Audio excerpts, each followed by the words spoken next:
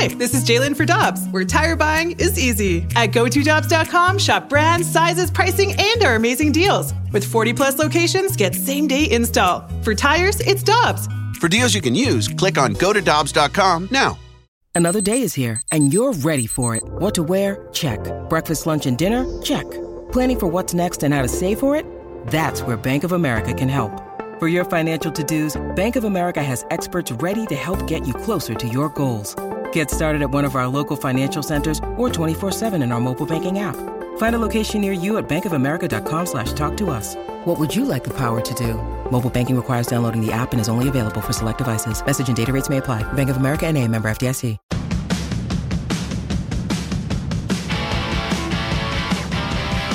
The British Open continues. They're playing at Royal St. George's this week. And Colin Morikawa, the United States product, Stanford product, has a 3-shot lead right now as they play this morning session, afternoon session in Great Britain. And joining us right now on the Brown and Crouppen Celebrity Line is our friend and former PGA pro, Jay Delsing. Good to have you with us, sir. How you doing? I'm doing well, guys. Good morning. Don't you love having the British Open on, Randy? You can wake up and you got 4 hours of golf under your belt already at 7 in the morning. It's just great. It's fantastic. And one of the things I love about this tournament is that people can come out of nowhere. We all know Morikawa, but the group that is at 6 under behind him includes Jordan Spieth, who we all know, Emiliano Grillo, Daniel Van Tonder, and Marcel Siem. People come out of nowhere in the British Open. They really do, Randy. And you guys, the thing that is so interesting about this event, besides the golf courses, are just they look like just a field that people stuck some holes in, is the weather can change so dramatically and just make it hell. And so it's really, really interesting to see what's going to happen. Jay, heading into this, who was your favorite? So I picked Louis Oosthuizen just because I always overlook him. And when I had picked Jon Rahm to win the U.S. Open and hit on that, I got so much attention from some of my friends and some fellow podcasters that I just said I'm going with somebody like Louis because his swing he's so good and he kind of flies under the radar all the time. So I just thought I'd try him. We're looking at an overhead shot right now, and the amazing thing about these courses is no trees. How do you like that? It's weird, right? When you haven't played a course, you guys, some of the sight lines and so many of the blind tee shots and second shots are really unsettling because you're not exactly sure where the hell to go. And the difference about St. George's compared to, say, St. Andrews and some of the other golf courses over there, some of the other courses, the ball really needs to be played along the ground. But at St. George's, you'll see you can't play it along the ground because there's gigantic mounds that you're hitting over it, and you don't really know where you're going. So it's one of the few British Open golf courses where the ball has to be played in the air, and that's usually a favorable sign for the U.S. player.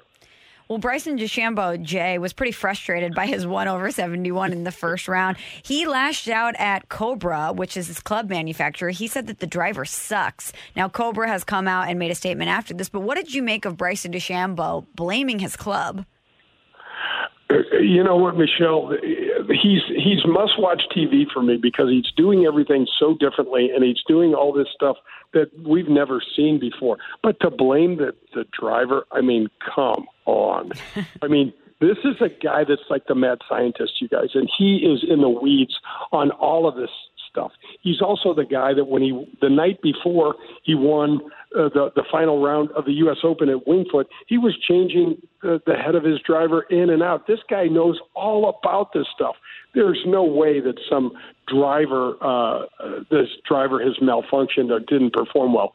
He didn't perform well. That's the way I take it. Jay, you just ruined my game.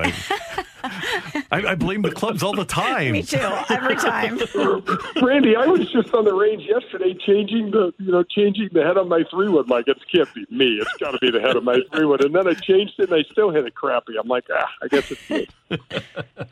Jay, a lot of talk about the Ryder Cup leading up to this British Open, and specifically, we've talked for the last couple of weeks about the feud between Brooks and Bryson. Do you think just for fun, Steve Stricker should put those two together? Both of them said it wouldn't be a problem if they were paired at the Ryder Cup. Would that draw interest and viewers and eyeballs to the Ryder Cup, you think? Oh, I do. I think anything these guys do would draw a lot of attention. Plus, I just think the way Bryson's going about, his career is he's taken such risks, you guys.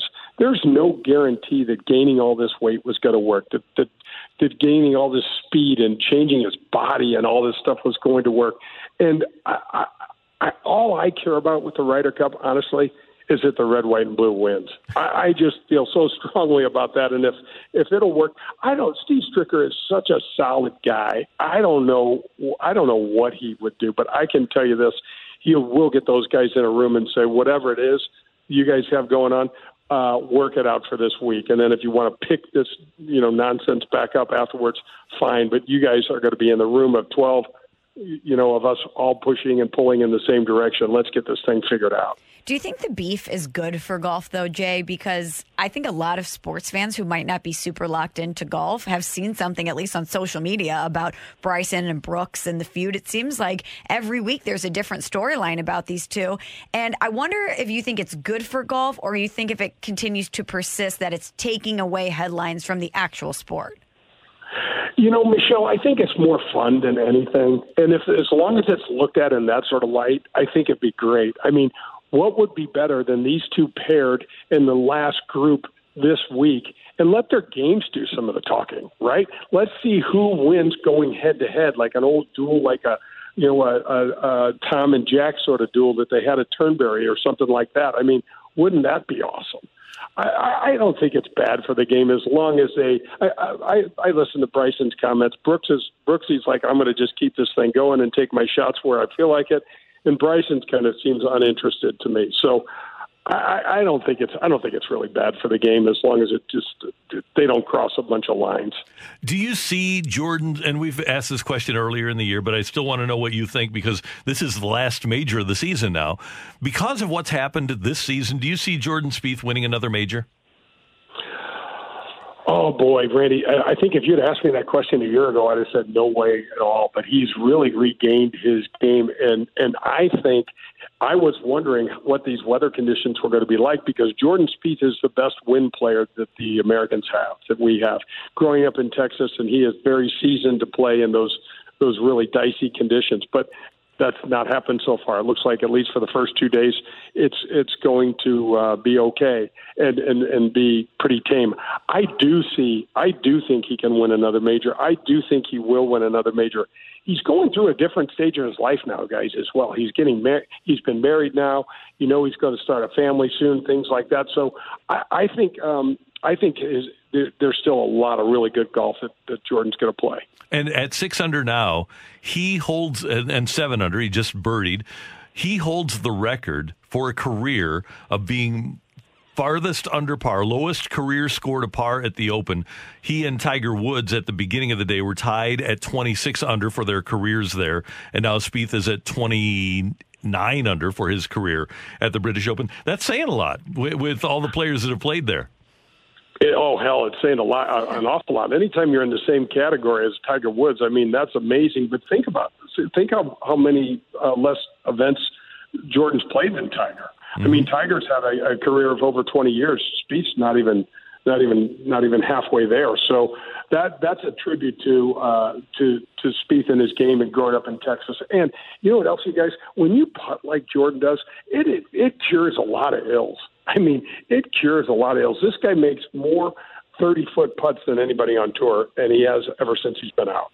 Jay, what do you have coming up on your show on Sunday? You know what? We had Rick Ankiel last Sunday, and this week we just have Pearlie and I just talking a bunch of golf and talking about how to help people with their games. It's just going to be a kind of a ramble session, John and I. A lot of us need help with our games. I want to ask you one other thing. Do you think there's any chance, and I know that golf does not want to compete with the NFL by having their championship take place in September. That's why they've moved the PGA from August to May. But I'm kind of bummed out that the major season is over in July now. Do you think there's any chance that this will switch back to the way it was, or do you think this is a permanent switch? I think it's permanent, Randy, but you and I are so alike, man. I hate the fact that the majors are over in July. You know, I always liked that that PGA being in August. It just seemed, I don't know, maybe it's just because I'm old and I'm a creature of habit. I just, like that. But there's still going to be some great golf this fall. We've got the Ryder Cup.